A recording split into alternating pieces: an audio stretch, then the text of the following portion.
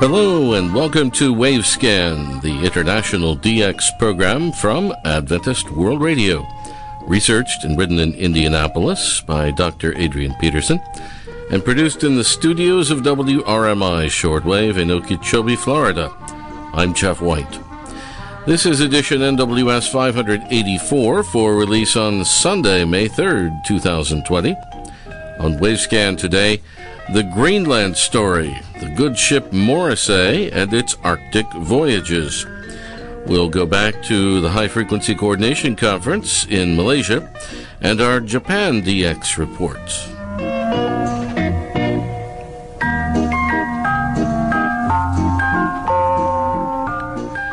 The longest continuous series of expeditions to the Arctic was conducted aboard the fishing schooner that was registered under the name of a girl who was born in Canada in the year 1877. This small, though quite famous ship was in use for a total of 20 annual expeditions into Arctica, beginning in 1926. It's now a registered National Historic Landmark in the United States, and it is the official state ship for the American state of Massachusetts. Ray Robinson now goes back to the beginning. Thanks, Jeff. William Ed Morrissey was born in Lower East Pubnico in Nova Scotia, Canada on August 17, 1845. In 1867, the 22-year-old Edward Morrissey married the 16-year-old Caroline Larkin, and in the course of time they gave birth to 5 children, 3 boys and 2 girls. The second youngest child was a girl, and she was named Effie Maud Morrissey. On February 1, 1894, a 2-masted gaff-rigged 150-foot-long fishing schooner was launched at the shipbuilding yards of James and Tar at Essex in Massachusetts. This new fishing vessel was locally designed and constructed for the Wonson Fish Company, with William Edward Morrissey as its first captain. He named this new ship the Effie M. Morrissey, in honor of his pretty 17-year-old daughter, Effie Maud Morrissey. In its very first fishing season, the fishing ship Effie M. Morrissey brought in nearly 40 tons of fish, which handsomely paid for its construction. Captain William E. Morrissey died in 1913 at the age of 67, and during the following year, 1914, the ship was sold to new owners in Newfoundland. Give 13 more years to 1926, and with the installation of a new diesel engine, Robert Bartlett was ready to take the ship up north in its first annual exploration tour of Arctic areas. On this historic first expedition, the Effie M. Morrissey was taken up north through Baffin Bay and along the west coast of Greenland as far as Etah on the northwest tip of the island. At one stage, Etah, just 20 miles across the frozen waters from the Canadian island of Ellesmere, was the most northerly inhabited location in the world. This first northerly expedition was financed and led by author and publisher George Putnam, who subsequently married the well-known, though tragic, aviatrix Amelia Earhart 5 years later. This northern expedition into Greenland was made on behalf of the American Museum of Natural History in New York City and the University of Michigan at Ann Arbor in Michigan. There were 2 major purposes for this expedition: collecting specimens of Arctic sea life and establishing plans for subsequent expeditions to the same areas. During the 20 years that the Effie M. Morrissey conveyed annual expeditions to the Arctic, more than a dozen of these voyages were specifically to various areas of Greenland itself. All of these expeditions were funded by the Smithsonian Institution in Washington, D.C., and by similar institutions associated with geography, exploration, museum collections, and natural sciences. During the 1933 expedition to northwest Greenland, the Morrissey ship was temporarily impounded by the British while it was traversing Canadian waters without proper papers. This legal infringement was corrected when the ship returned to the waters of New York City at the end of that summer voyage. On half a dozen other occasions, the Morrissey ship voyaged into northern Canadian territories, along the northern seacoast of Labrador, and in particular to the two large islands called Baffin and Ellesmere.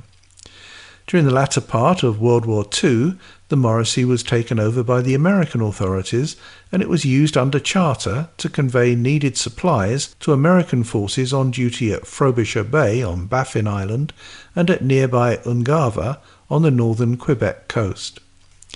Upon every occasion during its 20 years of service in the Arctic, radio was in use aboard the FEM Morrissey for operational communications, for the transmission of news to supporting newspapers in the United States, for the relay of live broadcasts to the medium wave networks in the United States, and for amateur radio QSL communications worldwide. Due to international radio regulations, 2 radio operators were aboard the Morrissey on each expedition. The first radio operator was Edward B. Manley, who operated the equipment aboard the Morrissey for 10 years, from the very first Northern Expedition in 1926 up until during the year 1935. During the 1926 summer expedition, Manley sent regular dispatches to the New York Times under the ship's original call sign VOQ. Then during the following year, Radio Broadcast magazine in October 1927 printed a picture showing the ship's shortwave radio equipment. 6 years later, a 1933 QSL card shows the use of a modified call sign, now VOQH. The main transmitter was a 250-watt Morse code unit, and the receiver was a Hammarlund Comet Pro from New York. 3 years later again, in August 1936, a QSL card shows the official call sign aboard the Morrissey in northeast Greenland as W10XDA, and the equipment was a 100-watt radiophone transmitter together with a new Hammarlund receiver, the Crystal Pro. In 1941, the Morrissey was in use for another northern expedition, this time on behalf of NBS, the National Bureau of Standards. NBS operates the International Standard Chronohertz station WWV, and at that time a new shortwave station was under construction at Beltsville, Maryland, just a few miles northeast of Washington, D.C. On this expedition, 3 personnel represented NBS, including the rather well-known northern explorer Louise Boyd. The radio operator, Mr. T.A. Carroll, was seconded from the United States Coast Guard. This voyage took the Morrissey north through Baffin Bay, the expanse of water between Greenland and its western islands, and several of Canada's far northeastern islands. During this voyage, local magnetic levels were noted, together with associated shortwave monitoring observations. While located along the northern coast of Baffin Island, a very large black sunspot was noted, and this resultant emanation from the sun caused a sensational manifestation of the Aurora Borealis northern lights, and also a total radio blackout that lasted for 2 weeks. Back to you, Jeff. Thank you very much, Ray Robinson at KVOH in Los Angeles. Recently on Wavescan, Jerry Plummer of WWCR and I were discussing the opening day of the HFCC A20 Shortwave Frequency Coordination Conference in Malaysia. We were talking about reception reports from listeners. Today we continue that conversation. Do you ever get ones that are frequencies that are not yours? Oh yeah, and sometimes, and particularly for this program for Wavescan, because they may hear something about WWCR, WRMI, or KVOH, or whatever, and they'll send us a report, but it'll be like a transmission from KSDA in Guam, or something like that, Because we do mention the different stations and stuff, and AWR, of course, buys relay time for many of their transmissions on different sites around the world, and this program Wavescan goes out from those sites. So I mean, I think about it and I say that's not our frequency, but I'll bet it was heard, legitimately heard, from one of the AWR leased outfits or any of them, because we're certainly not hesitant about mentioning the names of the stations that it goes out on. Yeah, that's kind of interesting. Well, I'm sorry. I just wondered if you run into that. Oh yeah. It's a dilemma sometimes, I guess. I mean, I remember back to the days when you and I were kids, DXers, and wanted QSL cards. And all that. Oh yeah. And, they were nice. Yeah. It's the world is different now. It's. But you still like them, these guys that send them in. Oh, and then, of course, you get the reports from people who don't even hear it on an SDR. They just hear it online. Oh, yeah. And they want a QSL card. Yeah, and you think, that's tough, man. It's tough. Because a lot of us are out there on very different, many types of, internet-related stuff. Yeah. Because there's so many different ways now than it used to be.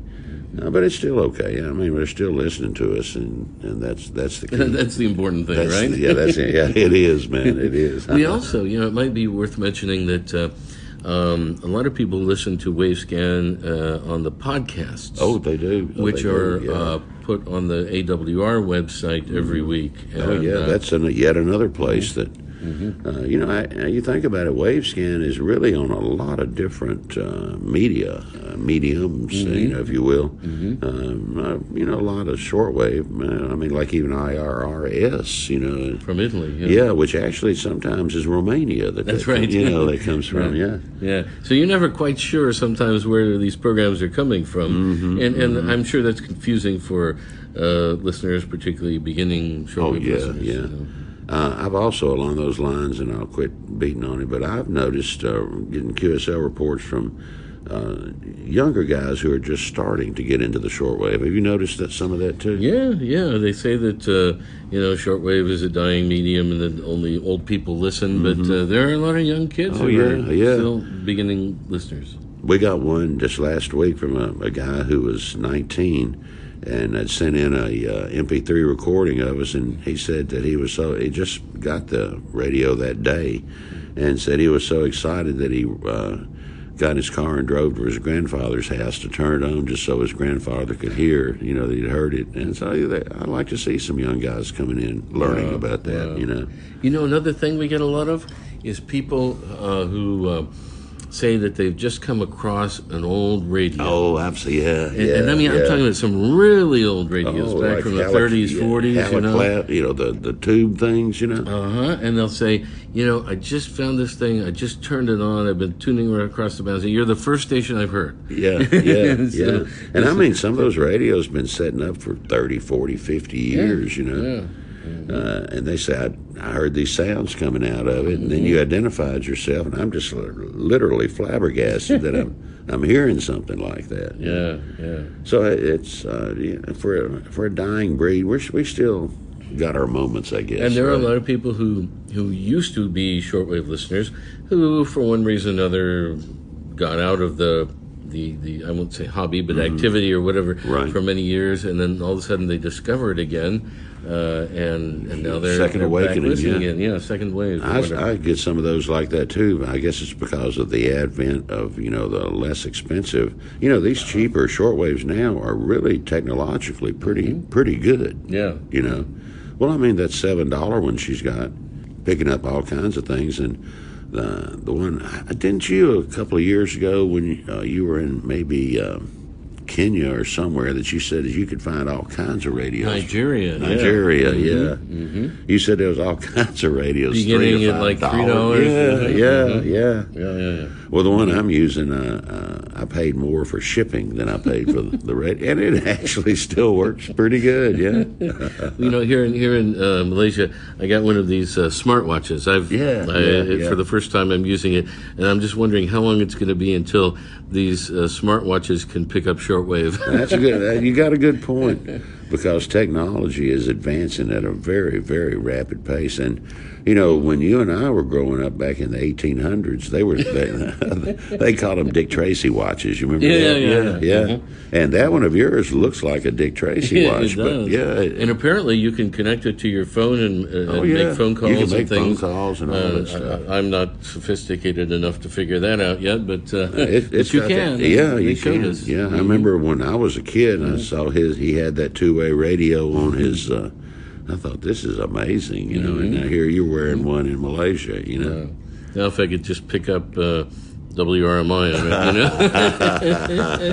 but it won't be very long, I'm sure. No, they're really making and over here, of course, where we are is sort of a maybe not the hotbed of technological creativity, but it's certainly the hotbed of technological manufacturing, because there is just tons of stuff over here that's and I'm going tomorrow to look at some of these lesser lights, because I bet you can find shortwave radios here too. I'll bet you can. I bet you do. Yeah. Well, sorry to veer off so much. It's just, well, it's interesting though, and so. But anyway, this is only the first day of the conference as we record this. 4 more days to go. Right. But we're off to a good start. Yeah, we are, and one of the things that we've been able to do for the first time in KL, I guess over the last 4 or 5 times we've been here over the years, sort of as a token of appreciation to the smaller group that showed up, we're throwing them a dinner this time around. So we're going to be able to provide a dinner for them. And we're at a hotel called the Meliá, which is a Spanish chain from Spain. It is, yeah. And there's a Spanish restaurant here. In Malaysia. In Malaysia. Yeah. And the head of food and beverage here is from Spain. Yeah. Actually from the Canary Islands. Right. And you were conversing with him today in Spanish. Yeah. So he's putting together a dinner for us upstairs at the Spanish restaurant for Wednesday night. So. Yeah, but it's kind of a good thing for the hardcores that made it. It's sort of a way to kind of thank them a little bit just for making it. Exactly, and I guess it's all sort of made possible by a sponsorship grant from Continental Electronics. It really is, which is I guess the only company left in the U.S. and one of the few in the world that still makes high-powered shortwave transmitters. Well, they just made one about a year ago, a 500 kilowatt. We've talked about it, up at WBCQ in Maine. In Monticello, And thanks to a sponsorship of them, we were able to add a little bit to it and be able to have a dinner for everybody this time. It's sort of a show of appreciation that they were here. But it's a Spanish place in Malaysia. But you were conversing with him quite fluently. Yeah. He's from the Canary Islands, and it's part of Spain. But they speak different style of Spanish there. It's more like the Latin American Spanish. Yeah, which you was able to understand pretty clearly. Yeah, nice guy anyway, and so we're looking forward to the Spanish dinner with paella and all that stuff. I'm looking forward to it. I think it's going to work out well. And again, I guess you could say, given everything that's happened at this conference, it was a successful first day. I think so. I think we did okay, and we're looking forward to bringing more of these wave scans with you. During the week, our full intent is to report on what we're doing each time while we're here. Okay. Well, thanks, Jerry. All right. Thanks a lot. I'll see you later, Jeff. I was speaking there with Jerry Plummer, the frequency manager for WWCR Shortwave in Tennessee and for the Caribbean Beacon in Anguilla. We'll have more from the HFCC A20 conference in Kuala Lumpur, Malaysia, next week. In a recent edition of Radio World, Hans Johnson has an interesting item about Russia returning to DRM on shortwave. He says Russia has resumed digital Radio Mondiale broadcasts on shortwave. The country originally aired The Voice of Russia via DRM a few years ago. The new service is tentatively called Radio Purga, or Radio Blizzard. The target area is the Chukotka region of the Russian Far East. Analog shortwave transmissions once served the area, but those ended in the early 2000s when the broadcaster left analog shortwave. Chukotka is vast, and the target audience only numbers a few thousand. Thus, shortwave is used to broadcast Voice of Russia's analog programming and is now being used for the DRM program. The new service is a joint project between the government in Chukotka and the Far Eastern Regional Center of the Russian Television and Radio Broadcasting Network. Using DRM for Radio Purga has several advantages over analog shortwave. Radio Purga over DRM, for example, offers a static-free and higher fidelity signal. Studies have shown that DRM is just as reliable as analog shortwave over this distance via single-hop transmission. The broadcaster is considering transmitting 2 audio programs from a single DRM transmitter. This is something analog shortwave can't do. It's also planning on using DRM's ability to transmit short text message or a type of RSS feed called journaling.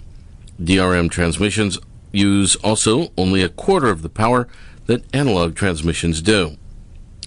We have in these remote places 2,000 residents who need to be provided with communication services. The Northern Sea Route also requires attention, said Roman Kopin, the governor of Chukotka, last spring when the project was initiated, according to a Russian press report. In addition to mariners on the Northern Sea Route, the audience includes geologists, miners, reindeer herders, and hunters. Thanks to Hans Johnson at Radio World for that item. Let's go now to Tokyo. Here's Yukiko Tsuji with her DX News for this month. Hello and welcome to the DX Report of the Month from Japan Shortwave Club, edited by Toshi Otake, and I'm Yukiko Tsuji. We have several DX reports from our club members this week. Voice of Indonesia, Palangkaraya, was heard on 3325 kHz on March 27th from 2015 to 2021 UTC in French. SIO rating was 333. Talk and music programs were on the air. VOA via Udon Thani, Thailand, was heard on 9350 kHz on April 5th from 1140 to the sign-off at 1200 UTC. SIO rating was 353. Slow-speed English program was broadcast. Bible Voice broadcasting via Dushanbe, Kazakhstan, was received on 11550 kHz on April 3rd from the sign-on at 1300 to the sign-off at 1315 UTC in English. SIO rating was 353. Pray the Lord program was on the air. BBC via Oman was heard on 7205 kHz on April 6 at 2158 with interval signal to the sign-off at 2300 UTC in English.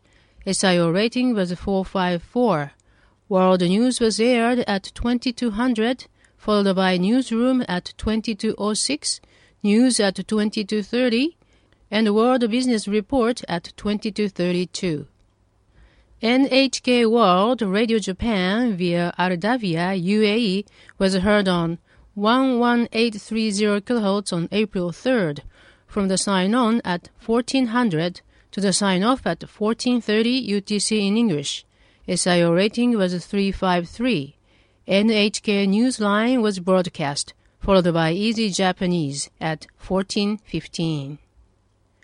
Voice of Turkey was received on 9875 kHz on April 2nd from 2045 to the sign-off at 2125 UTC in English. SIO rating was 343. Local pop music and promotion announcements were aired. Interval signal was played at 2118. Radio Romania International was heard on 15130 kHz on March 31st from 1130 to the sign-off at 1150 UTC in English. SIO rating was 352.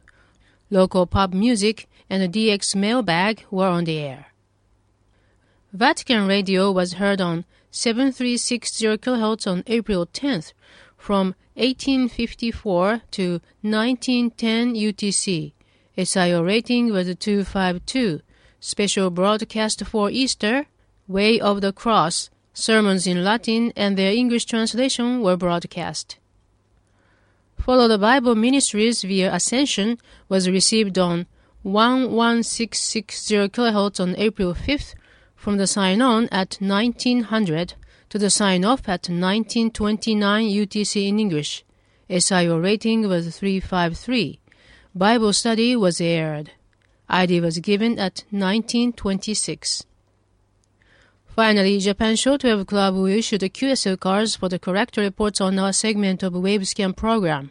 We are issuing QSL card by email to the report sent by email.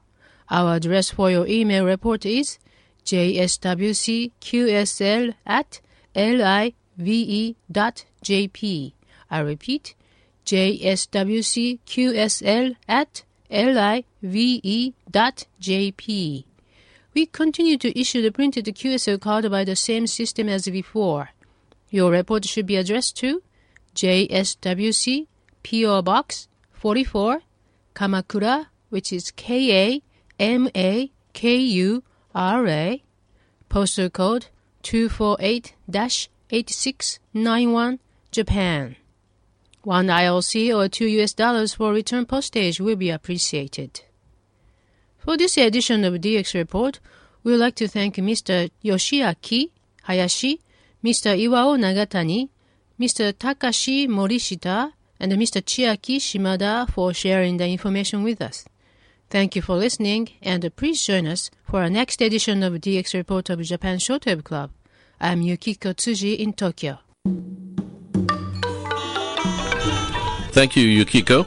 In recent weeks, we've been bringing you some of the music from Cambodia that we brought back from a recent trip there. This is very interesting music played on the 9-gong gamelan.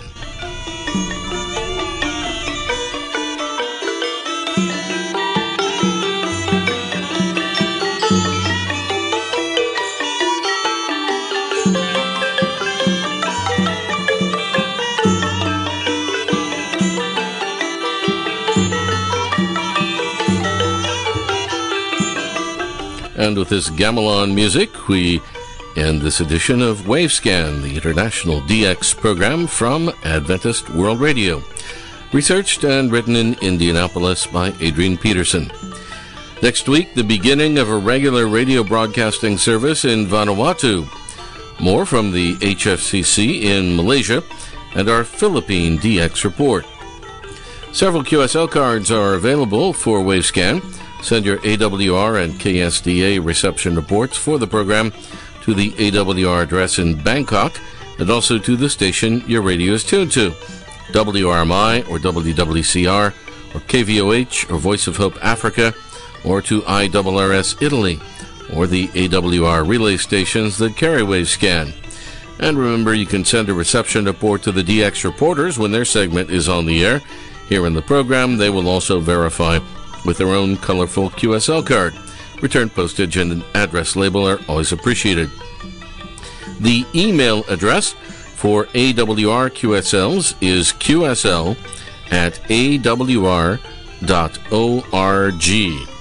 And the postal address for AWR QSLs is Adventist World Radio, P.O. Box 234, Prakadong, that's Prakanong, Bangkok 10110, Thailand. Again, that's Adventist World Radio, P.O. Box 234, Prakadong, Bangkok 10110, Thailand. The email address for other correspondence to Wavescan other than reception reports is wavescan@awr.org. I'm Jeff White at WRMI in Okeechobee, Florida. Till next week, good listening, everyone.